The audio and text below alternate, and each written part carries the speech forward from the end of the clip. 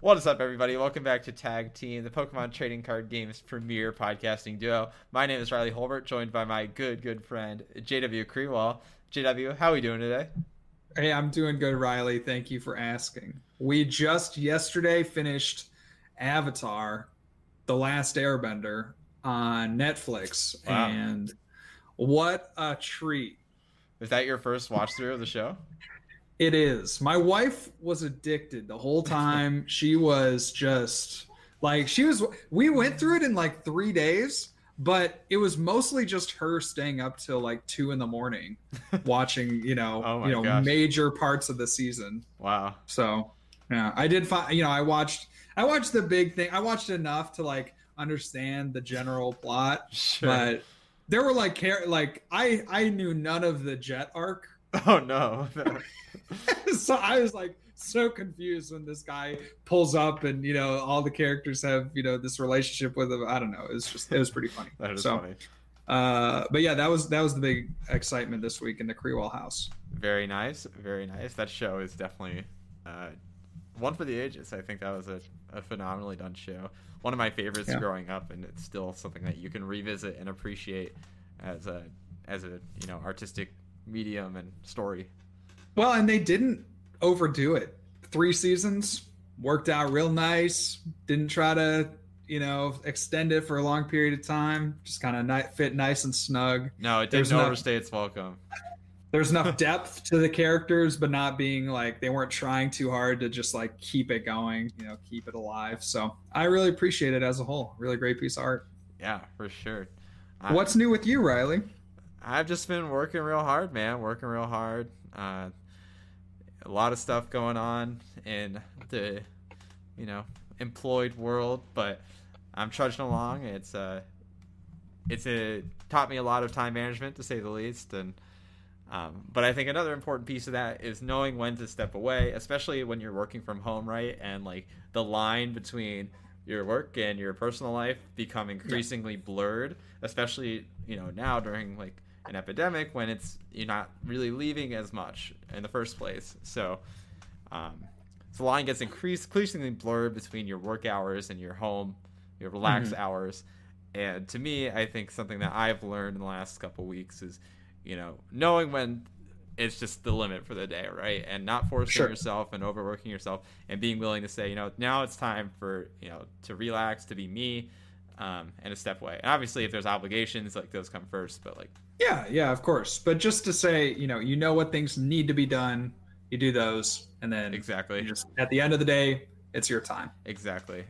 I think that's something that you can take into like all sorts of facets of life, right? It's like you need to be able to carve out like time for yourself and like have respect for yourself in that kind of way. Absolutely. So, JW and I were chatting before the podcast, and we feel like there's a lot going on right now. If you're unaware, and we just feel the need to actually say something. Granted, JW and I are two white men, so we're not qualified to speak to any details on these subjects, and we're aware of that. But what we do want to say is, Tag Team and our community and Pokemon as a whole is something built upon inclusivity, and that's something that we've harped on in many episodes now, and that obviously extends to not only people of color in general, but specifically to the Black community, which has been dealt a great deal of injustice over the course of American history. So we stand with you. Tag Team is with you all the way. Our whole community is with you. And personally, I'm going to be donating all of my Twitch earnings for my most recent Twitch payout to Black Lives Matter movements. So that's great. I just want well said, Riley. So I don't think we need to stick on it too long, because we aren't the platform to consume that information. But I think in the description for the podcast this week, I'll include some links that you can check out if you want to dig further into that and find more ways to support those movements.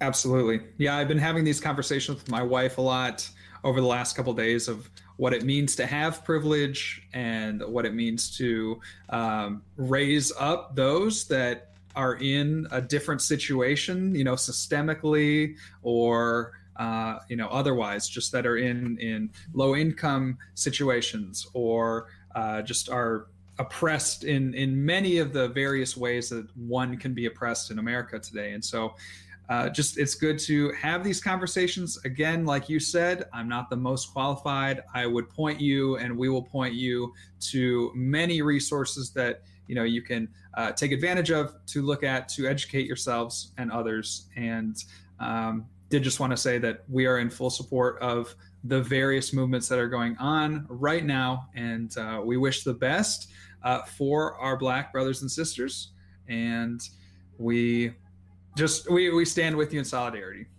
Absolutely. So again, our community is strong. I hope that you all reflect those values as well, because I think we've built up a really inclusive, positive community in tag team, even within the niche of Pokemon, which is has that sort of element of being inclusive. Stepping into the Pokemon realm of things from there, there's been quite a bit going on in the Pokemon world as well. We just came off our Limitless Qualifier 4, JW rocking with the Pikarom in there, the final Limitless Qualifier before their actual invitational style event. So JW, walk us through the Pikarom experience before we get into like the actual winners of this tournament. Yeah, well, I was really confused the night before, as I feel like I always am, but just really wanting to make a good showing in the last qualifier. I had kind of been, I'm not going to put it all up to the luck, but just I had felt like in the last couple of qualifiers, like it just didn't quite go my way, and I was looking for a deck to play that was just ultra consistent, that I felt good about, and that had pretty good matchups against the field. And so I was really between Dragapult or Blacephalon the night before, and I was trying to figure out, and I was going on it over on the stream and just playing both decks, and they really didn't call to me in any way. And you were actually one of the ones that was just like, hey, you know what, play Pikarom, like that deck is just so good. And I'm like, yes, you're right. The thing that I valued the most about Pikarom was that I didn't really have unplayable hands. When I was playing that deck, I could always do something. I was always attacking turn 2. I was always putting some amount of pressure on, and I felt that wasn't quite what I was getting with the Blacephalon deck. And in a lot of cases, the Dragapult deck was just falling a little bit short in certain matchups. And so I was like, okay, you know what? I'm going to go with just the most consistent deck that I know, a deck that I've played in the past to success, and a deck that I just expect to be a solid call for the tournament. Nothing very, spooky in terms of the metagaming. I wasn't trying to go for anything unique or unheard of. But the Pikarom list I felt was very strong. And I'll go over just the rounds very quickly so people know. But round 1, I lost to a Dustox deck, which just wasn't the way that you want to start the tournament. It was just so close. Like we got it down to the last prize, and we were looking for our Mallow and Lana, and it just didn't happen for us. And it's like, you know what? That's how it goes. Like if we get that Mallow and Lana, like we're fine, but we don't, and we lose. And then the second round, we had a DQ, or the opponent didn't show up, so he was eliminated from the tournament. That was a W. We beat a Blounds deck, which I knew going in was a pretty unfavorable matchup. And I figured, okay, if I hit 2 and 1 dead draws, then that's kind of where I want to sit with that matchup. And so we did hit 1 in round 3. They did end up dead drawing, took the win there. Round 4, we played Dragapult, and I would say that this was the one favorable matchup on the day. Like if I could have played all my rounds against Dragapult as the Pikarom player, I figured I would have made day 2. And so I was looking for the Dragapult decks for sure. That felt like a very solid, winnable, favorable matchup.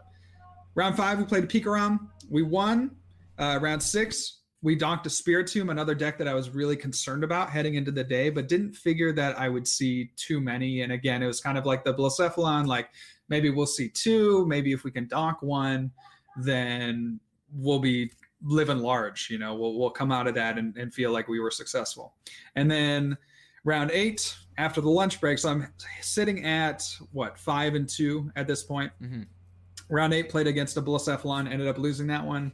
Round 9, Pikarom was a dub, and I'm feeling great, sitting at 7-3. But then we faced another Pikarom that got an unbelievable turn 1.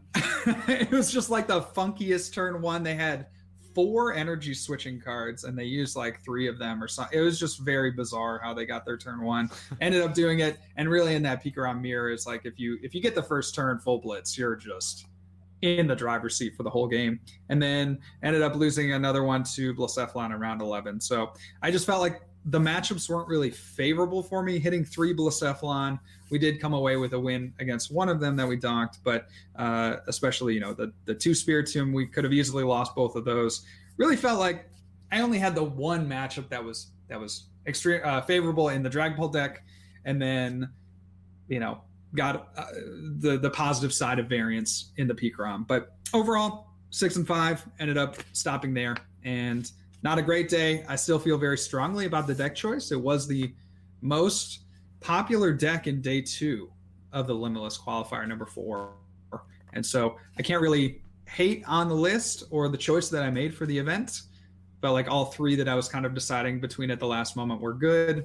But in the end, I just couldn't get there with the Pikarom deck.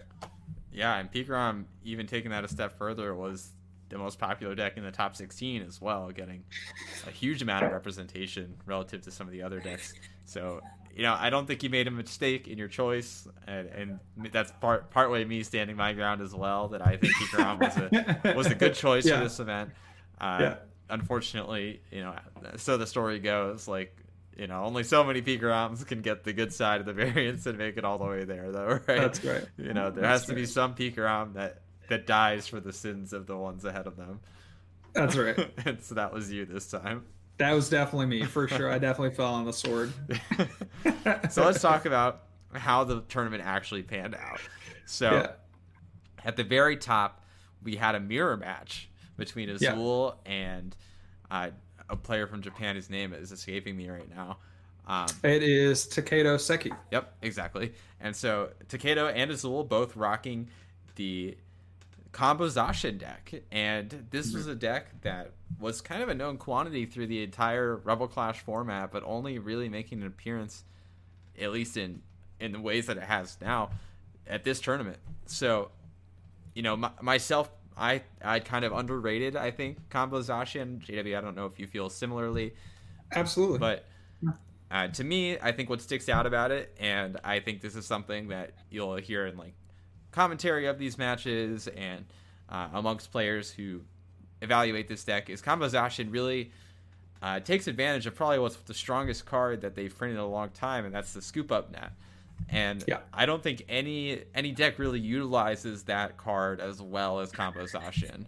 You could maybe make some arguments, but I think when it comes down to it, like as far as it has a high raw power level, and then it's further supplanted by being able to very effectively use the Scoop Up Net card, and that being to get your Jirachi combo off multiple times, or to get some insane like Jirachi plays. It's just generally a consistency card.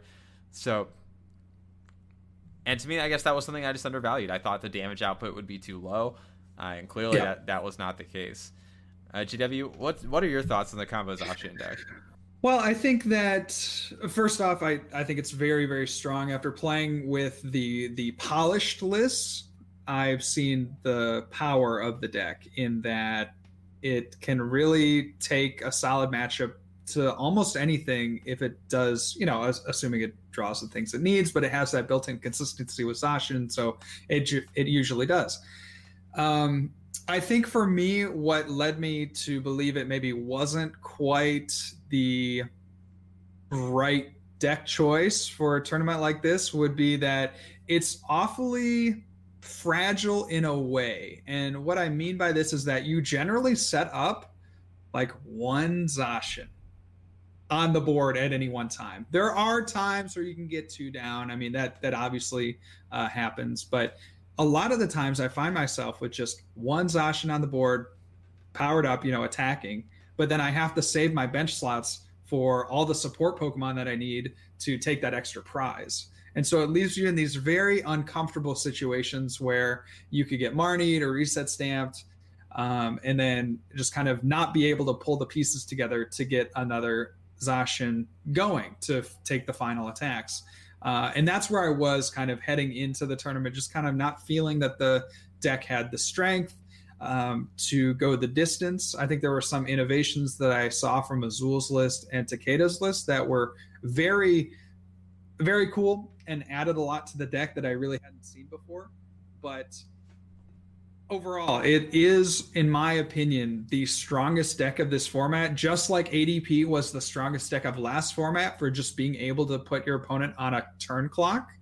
This does the exact same thing, just in a different way and a slightly faster way, making it that much better. And the prize trade is a lot better than ADP, where you could take down a 3-prize Pokemon and then just snipe off, a Jirachi as well as a Dedenne or Zacian. Like this one, you pretty much have to go through 3 Zacian. If you just add up the total hit points, there's a significant difference there in terms of, the meat that you have to go through as the opposing deck to take your 6 prizes. Yeah, and I think you kind of hit on a lot of the things that I would say and agree with.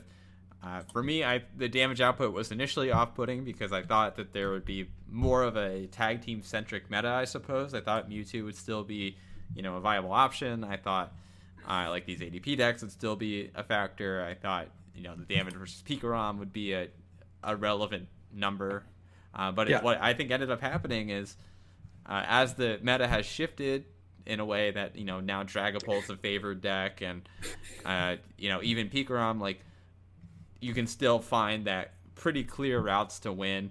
And then in Zacian Mirrors, like, there's no reason to really power up an ADP and waste 2 turns when you could be aggressing on turn 2 or even turn 1 if you happen to have an explosive enough start. And I think that's the factor that I underestimated.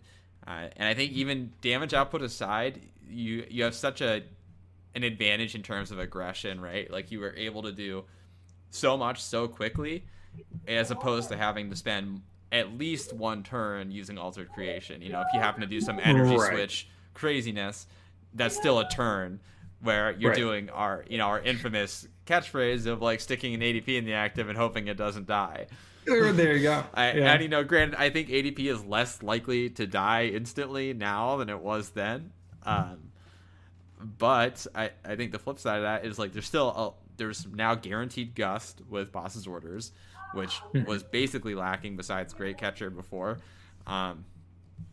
You have a lot of sniping now. You have Dragapult, and the damage output becomes less relevant because you're either dealing with very squishy decks that you'll one-shot anyway, or very tanky decks that you won't one-shot anyway. Yeah, it's really a very cool case study in prize trading, where the Zacian deck, you're right, there are decks that, Pikarom is a great example. It doesn't one-shot a Pikarom, but it doesn't necessarily need to, because the way that Pikarom is constructed, it really relies on having the support Pokemon like Dedenne and like the Zeraora, right, to just facilitate their strategy. And so you could literally win in 2 turns against that deck most of the time, assuming that they play a Dedenne or 2 Dedenne and a Zeraora in, whatever combination there. You could literally win the game without ever attacking into their main attackers. And that to me is just it's a massive strength of the deck. It's a massive strength of the deck where you can scoot around whatever they're trying to set up. And then the other thing too is, like, you look at Blacephalon. Well, you have the perfect counter to a Blacephalon deck with your Tapu Fini that does exactly the same thing, and then you're forcing them to hit into a 1-prizer, thereby forcing them to take 7 prizes, and that's more than enough time to get all your stuff set up. And then you look at a deck like Spiritomb, same kind of idea. Of course, you struggle a little bit more because they do have that one-shot potential. And then Dragapult, I mean, you're just trading... you're trading 2 shots, but your 2-shot gives you 4 prizes and their 2-shot gives you 2, right? And so it's just a very interesting case study, like I said, in that prize trading and kind of setting your board position so that you can take advantage of the just Pokemon that your opponent has out. It doesn't even have to be their main attacker. Like just sniping their bench for 2 prizes or 3 prizes or whatever. You can go around their main strategy entirely and still win the game, which is wild. Yeah, and I would say even taking that further, like against decks such as Pikarom, the prize trade works out in such a way where you can actually afford to 2-shot one of the tag teams, because once you get that 1 shot on the Dedenne for the extra prize, that's still game, and that's 3 attacks. Where Pikarom, basically, it's impossible for Pikarom to OHKO you 3 times, and so you have that advantage where you can tank 1 hit from Pikarom, KO the Pikarom, or tank the hit wherever in that process that is, and then KO 1 support Pokemon. So it's just it builds up a lot of really interesting scenarios, and I think that's a cool way to phrase it. Is like it's an interesting case study into how prize trade factors into like a deck's viability, and so I definitely recommend picking this deck up. It's very strong. It has solidified itself as one of the best decks in the format, if not the best deck in the format. And it's super fun to play, and I'll even say this, I think it's a good deck to learn the game on, because it teaches you a lot about sequencing and about prize trade and about what things you need to do to build your path to win. One of the things that I've been seeing too on the ladder is just that A, people don't know how to play, and B, people don't know how to play against it. I think those are both very, very just important things to know. Like, resource conservation is very important with the deck, right? If you only have 1 scoop up net left, you really need to decide, what you're going to use it on, assuming, it's various factors. If you end up discarding a Mr. Mime early, which is very reasonable to do, then maybe you have to scoop up your Mime that you had already played down or something like this. I mean, there's just a lot of little intricacies to the deck that are very cool that I think a lot of players would miss on the first go round, and that I've definitely seen players miss on the first go round when I've been playing them on the little ladder. So really interesting deck. I think moving on to some of the other decks that were very viable, Pikarom, Blacephalon was somewhat viable, and I think Dragapult was just a very strong choice for the metagame. We also saw an Ultimate Mewtwo piloted by Ilya Kornilov get 6th place, which was pretty wild. And then a deck that I'm not very excited about, but did perform fairly well, is the Spiritomb deck. I was not really excited about the Dragapult matchup, and just kind of the one priziness, and there's the inconsistencies. There's a few reasons that I don't love Dragapult or Spiritomb, but it did pretty well overall on the day there in Qualifier 4. Yeah, I think and a lot of these decks are ones that we've discussed, and you can check back on some of our recent episodes to see our more in-depth opinion on these. I think the only thing that really sticks out to me is something maybe worth calling out is the Crushing Hammers build of Dragapult kind of moving into the spotlight as the premier way to play the deck. As someone, JW, who plays a lot of Dragapult and is very fond of the deck, what are your thoughts on this build? Well, that was what I was going to play heading into the evening. Like, after I'd finished stream and I had to try to make this choice between, well, do I play Blacephalon or do I play Dragapult? I was really leaning towards Dragapult and just thinking that the Crushing Hammers were very viable, particularly for the mirror. I would say that's the most important matchup that you need the hammers for, but also against ADP, if you ever face that deck. And then it does have some pretty solid viability against the Zacian deck, right? Yeah. And so, and I guess some limited use in Pikarom, but they just accelerate and get energy back in a pretty insane way. But it was really important, I think, for the deck, because you just need to slow your opponents down to your speed. If you can do that, then you have a pretty solid chance. And that's why I think the Stamp Plant combo, like we were talking about last week, is very strong for the deck, just because at the late game, you've already fed them a few prizes probably at this point, but if you can Stamp Plant them into the right hand or their wrong hand, then you can usually overcome them with picking off their pivots and just hitting into their main attacker. Yeah, definitely. It was cool to see that build see success. Katron obviously played the Zamazenta V, which, if you are out of the loop on that was a joke. It was a bet amongst his friends.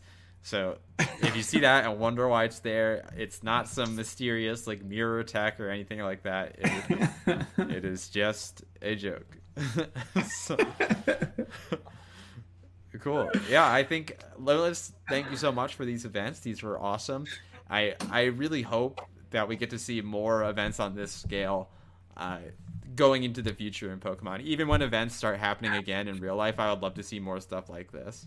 Yeah, and I think there have been a lot of grassroots tournaments that have popped up as the Limitless has kind of proven itself to work and that there would be interest in online tournaments.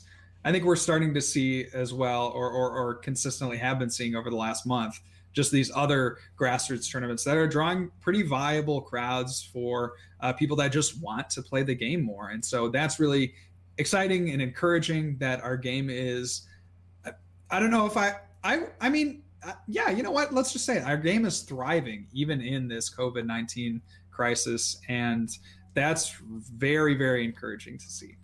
It really is. It really is. And so I think that's a great segue then into our next topic, which is the Players' Cup. I know there's been a lot of swirl around the Players' Cup and you know what it represents, and we talked about this lightly last week, and you know the systems that go into play here. So I think let's start at the highest level. Azul recently posted a video going over some of his grievances with the Players' Cup, and I think it resonated with a lot of people as far as the points that he was trying to drive home. And I think since then there's even been more things that have come up. The first one being the ticket threshold. And this is something that we talked about just last week, and we wished it didn't work out the way that it did. Yeah, well, I was hopeful. You know, I was looking at some of the other things that have happened in online tournaments or even happen within the umbrella of Pokemon as a whole. And I was saying, okay, Pokemon trading card game has historically been pretty late with their information. I would say that no one would really disagree that they kind of tend to either parcel out things or wait until, you know, very late in the game to announce big changes or big updates or things like this. And so I was last week very hopeful that something would come out or that the system would just be updated without us knowing, where it would say, okay, you can participate in, you know, X number of tournaments a day. That's all you get, you know, maybe put a cap on it. And then everyone gets, you know, free entry or, you know, their 10 tickets a day or whatever it is, making it so that the playing field is even for everyone. Obviously that didn't happen. And it's now we're trying to figure out where do we go and what does this tournament even mean if not everyone has an equal chance to participate in it. And I think, like you said, Azul did a very nice job.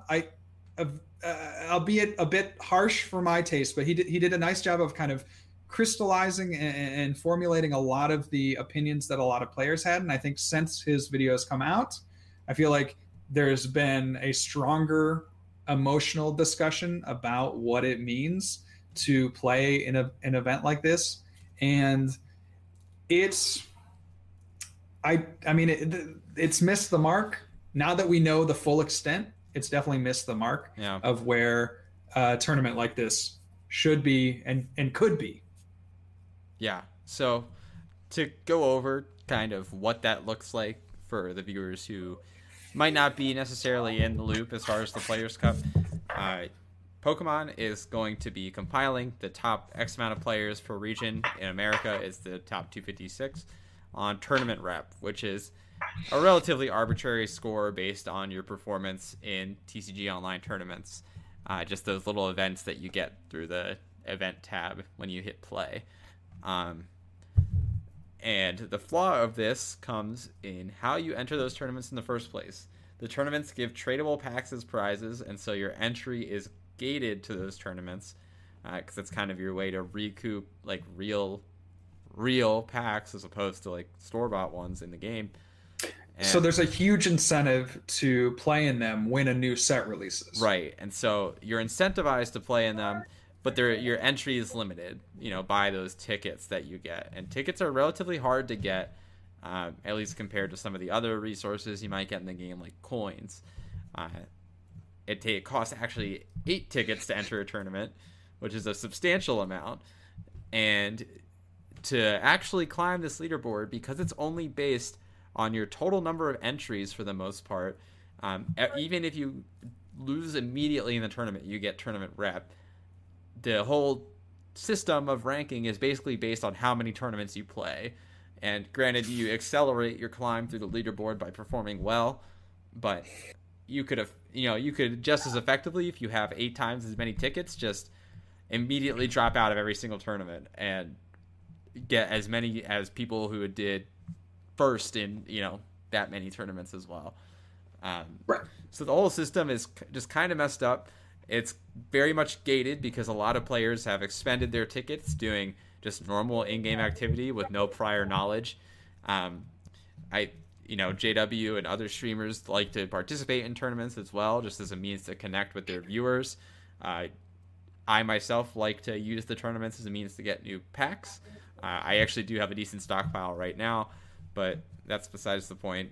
Caleb Gettimer participated in a ton of tournaments, used like 600 tickets, so that way he could acquire like legacy collection stuff, which is like a niche format in TCGO. It's tough. It's tough. Yeah. And so there's not like a great path to fixing it from here either, because now we're deep enough in, granted it's only a couple days, but we're in the midst of it now. And so you can't just change the rules now. Right.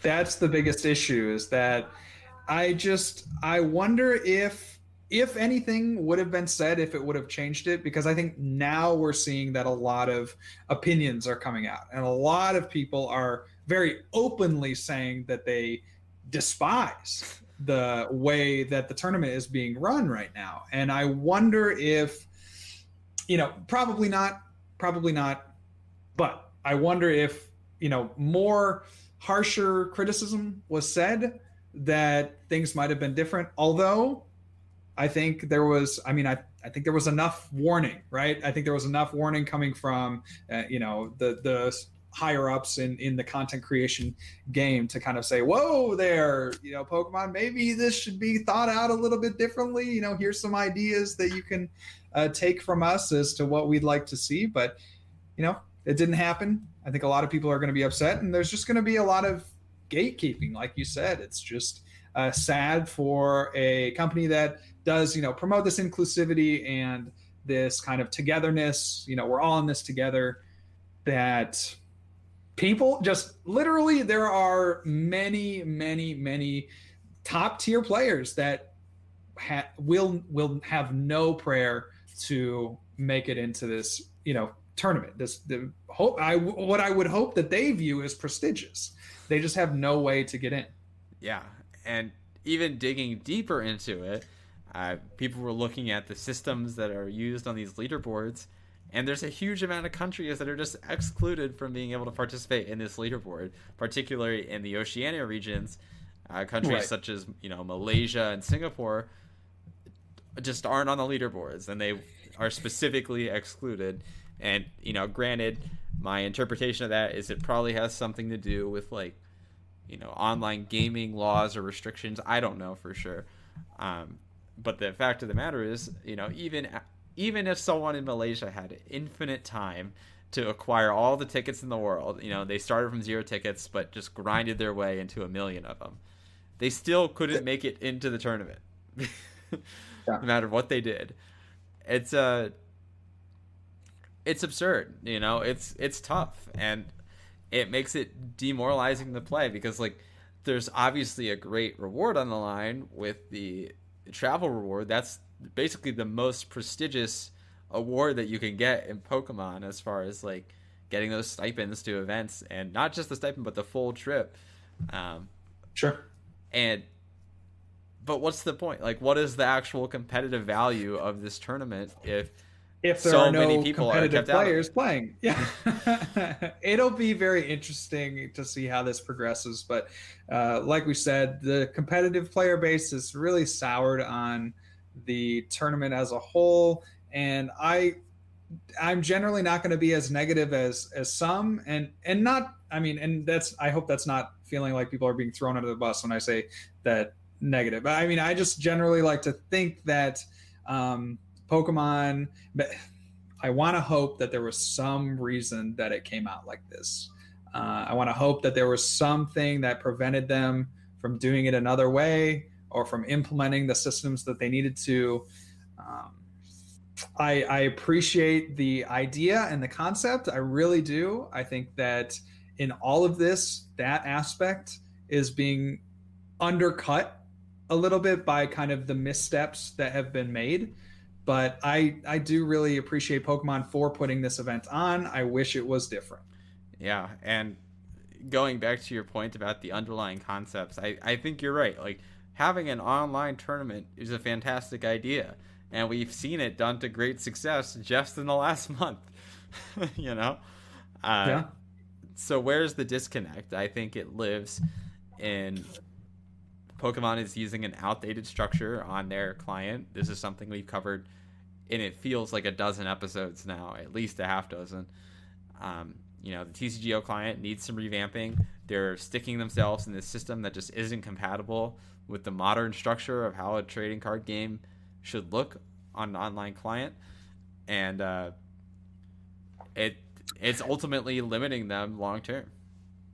I think so. It would be, I don't know if there's any way we could study this, but just, it would be interesting to know kind of the retention rate of players in this time, because they had just you know, you never want to say that with this crisis, this health crisis, that it would be a golden opportunity for improvement, but it does feel that way in a sense. I just wonder how many more people could have been involved with the game, and how many more like new faces we maybe could have engaged through this online series that maybe transition over into in real life playing that we just never would have known about before. I do think that there are going to be those people that we just have never heard about before, and they're going to show up in in the top 4, right? Because they're good players and they had a ton of tournament tickets, but they never went to like a regionals or anything like that.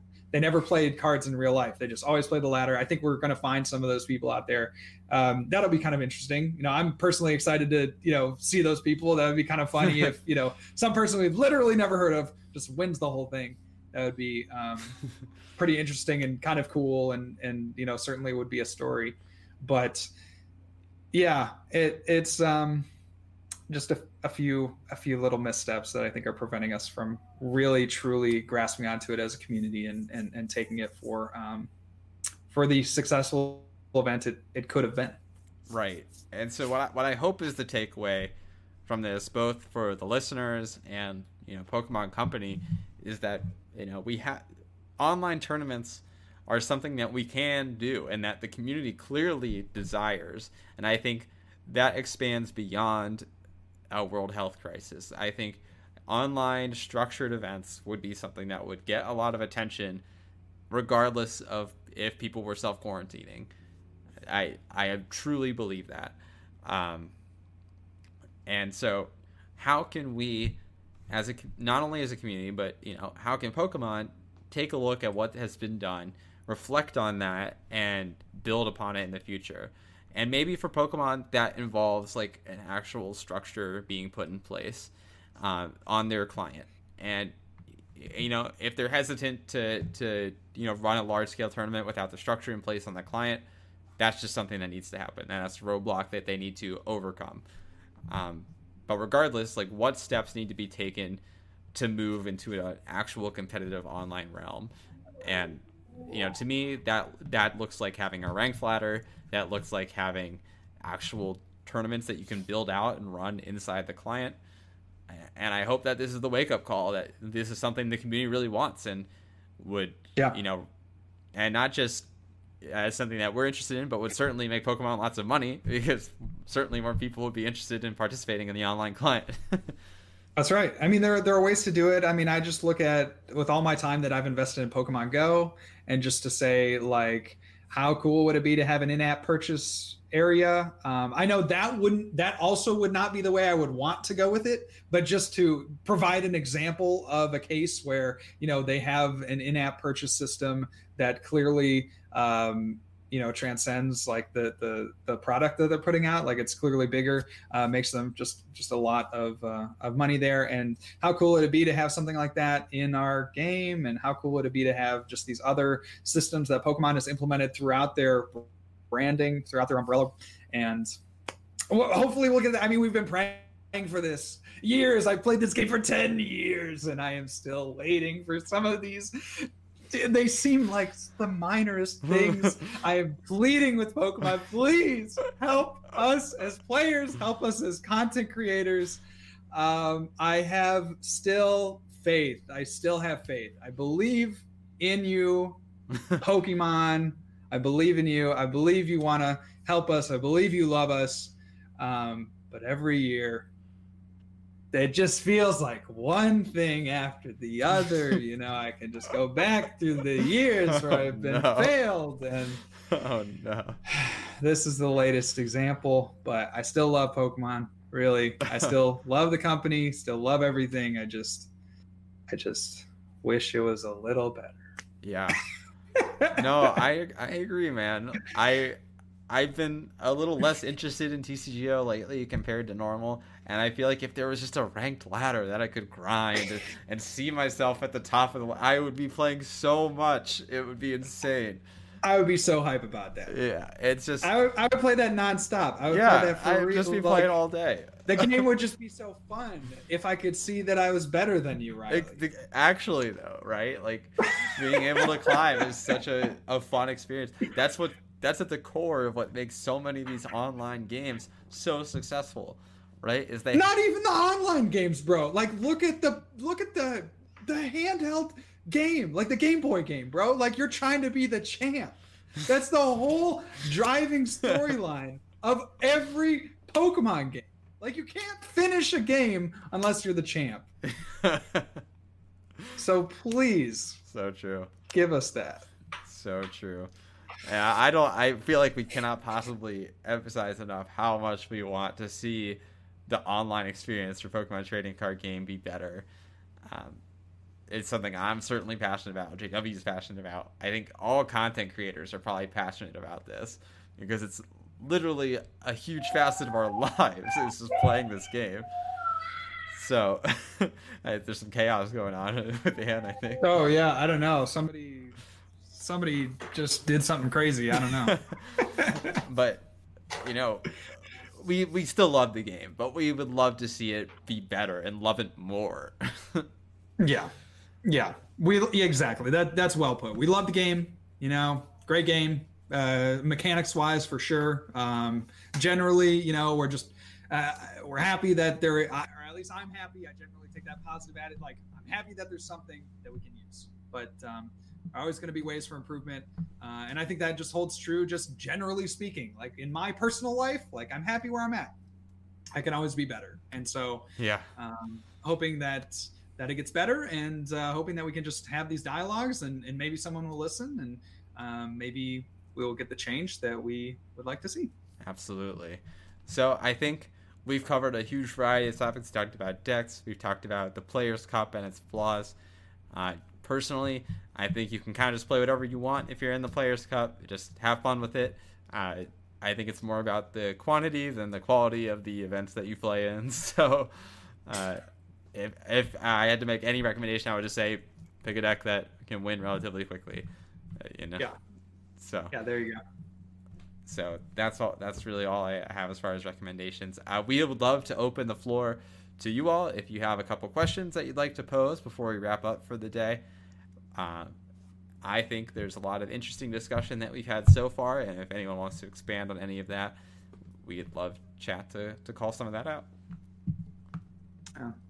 Pepsi Fan was talking about when I was discussing Pikarom about adding anything for the Blounds matchup or just take it as a rough matchup. And yeah, I was playing a few games the night before quarter 4 with Andrew Mahone, and we were playing the Blounds against Pikarom matchup, and it just felt almost as irredeemable of a matchup as one could face. And I mean, the closest thing you could come to a tech for that matchup that has been played in the past is like an Absol, but that doesn't quite work if the Blacephalon player doesn't play the escape board, instead just plays scoop up nets, which I think a lot have trended towards now, and so that just completely nullifies the Absol play.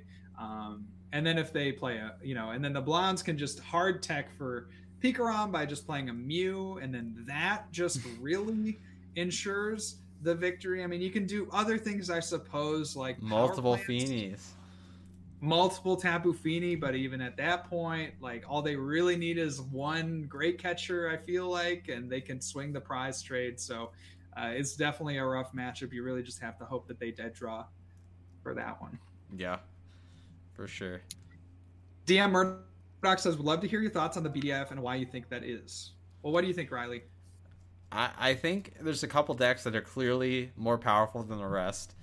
I think the Zacian combo deck, I don't want to necessarily say it's the BDAF in such a way that's like clearly better than every other deck. But I think that deck is insane. I would put that deck, Pikarom, and maybe Dragapult in like that one tier of the best decks. I think JW might lean a little more towards Zacian being like the actual best. I'm a little more nebulous on my choice right now. Yeah, I definitely think that the Zacian combo deck, from just what I've seen of it from the Limitless qualifier and then everything that I've played with it, it's just felt very consistent. I mean, I think we talked about last week the intangibles of a deck like Dragapult, and I think Zacian has those intangibles as well. Just the things of being able to accelerate the prize trade. You only need 2 turns to win against certain decks, which is just kind of wild. Like, you only need 2 attacks to win. If they drop a Dedenne and they have a V or something that you can kill, or whatever it is, like, you only need 2 turns. That's insane. It has that kind of raw draw power that's really nice to see, that obviously ADP Zacian decks had in the past, but just is kind of almost amplified more here in this case. And it just has exact numbers on certain things. It has enough damage, enough numbers for the right price, that it all works together in harmony to form this really, really strong. I wouldn't say that it's head and shoulders above the way that ADP was in past formats, but I would say that it is the S tier deck that it's in my opinion, very difficult to counter unless you're playing a straight fire deck or something like Obstagoon, which are just like bad against a lot of other things and only really good against that one deck. And then those can be countered too by Metal Frying Pan and things like that.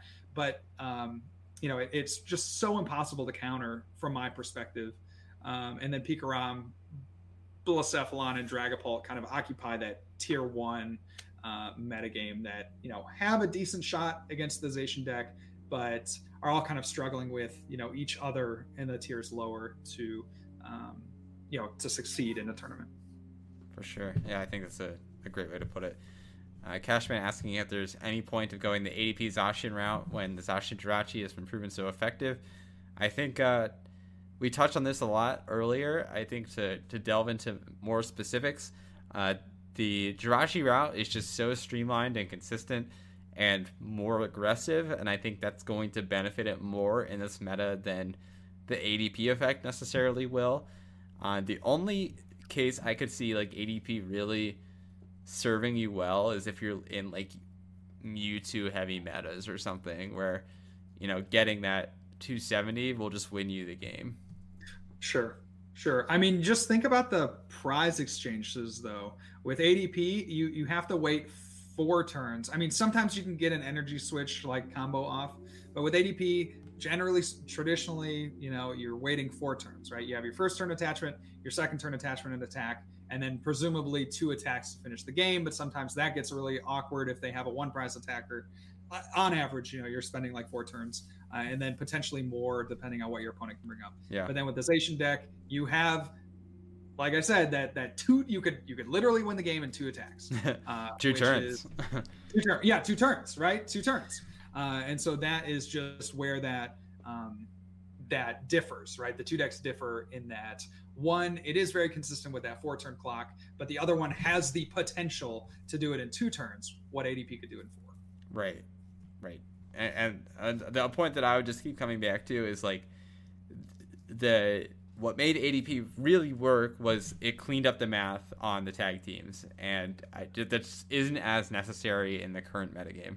Yeah, and that's a good point too. You're looking at the metagame right now, and the VMAXs are just out of range, ADP or not. They're just out of range, so that makes that math kind of negligible. You have things like Pikarom, which that's maybe your one where you wish that you had an ADP attack, but not super necessary because they play those Zeraoras and those Dedennes on the bench, thereby making it so you can gust around their main attacker. And then you have the rise of the non-GX attackers, so things like Spiritomb, things like Blacephalon, really kind of round out the upper tier decks, viable decks in this format. And so those are just it. You know, you're one-shotting them with a very average amount of damage anyway that you get by with having the 220. And actually, I would say against those decks, it's probably better to have the combo because you're not going to have to spend 2 turns preparing, which is exactly what the one prize decks want. Right. Because they also sometimes need those extra turns to prepare. Especially like Baby Blacephalon. I like against Baby Blacephalon in particular, you have a pretty clear route where you can combo twice and then KO Oricorio and you win. Yeah. And that's as fast or faster than they can win the game. Right. We got Steven says, Hey guys, I've been lurking in the background while cleaning dishes. Well, I'm glad you are a very sanitary man, Steven. Just wondering if either of you can give any hope to Stage 2's becoming more viable anytime soon. Played some myself recently, and while lots of fun, they just get bodied. And I would say the viable Stage 2 right now is Obstagoon. I don't see that there being too many others. I think there are some rogue concepts, things like Dustox. I mean, Dustox is a Stage 2 that has very, very limited viability, but just there aren't enough Stage 2s that can achieve any sort of like massive pressure on the opponent. You could look to something like a Chandelure deck, but unfortunately, again, you're plagued by these inconsistency issues in the Stage 2. And so Obstagoon only really works because it puts on such a hard lock against certain decks that just immediately makes it viable. And then, yeah, I haven't really seen many Stage 2s work out that well. We have Grimmsnarl in the chat here.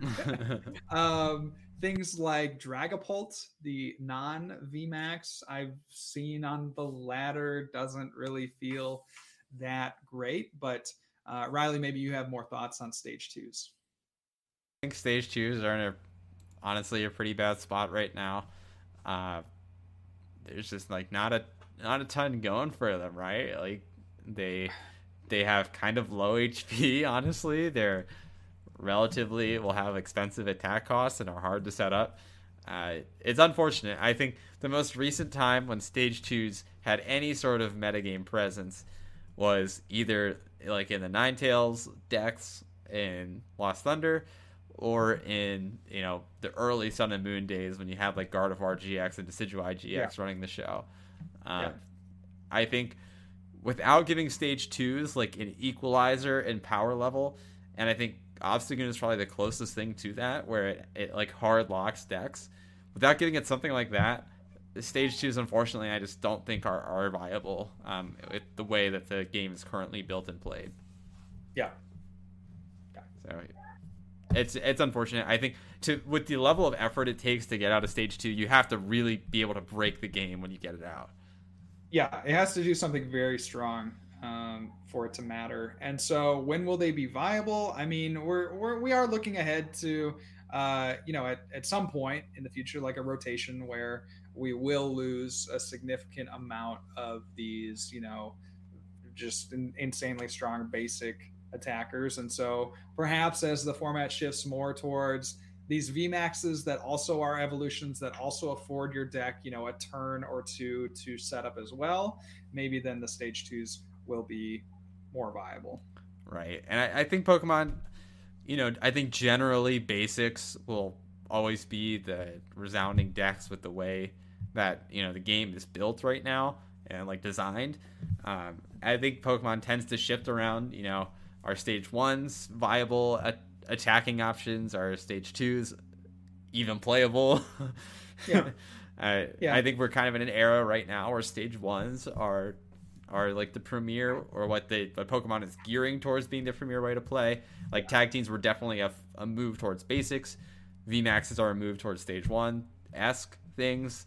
Yeah, and I mean, and it might be some grand, you know, strategy that we just don't quite know yet, because I mean, we are seeing very, very viable evolutions in the form of VMAXs, and so it might be something where we've gone from this basic meta to this, you know, potential stage 1 meta to potentially, you know, a stage 2 focused metagame in just the card design.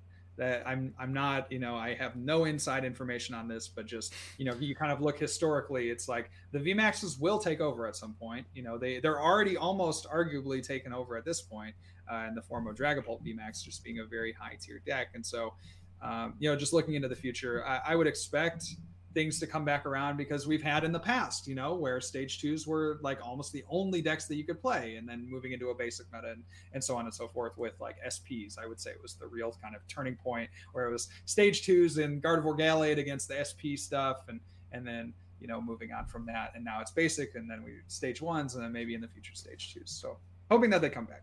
Yeah, I would love to see stage 2s have their next heyday. I think they deserve it.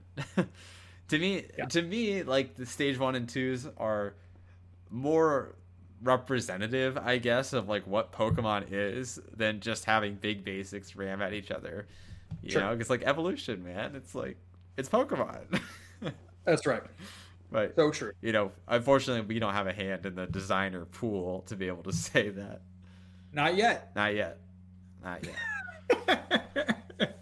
Well, everyone, this has been an awesome episode. Thank you all so much for listening. We really appreciate every single one of you. Be sure to check out some of the movements that we will be linking in the description of the podcast and the YouTube video, so that way you can continue to contribute in positive ways to our communities. Thank you so much, everyone, and we'll see you next time. Peace. See ya.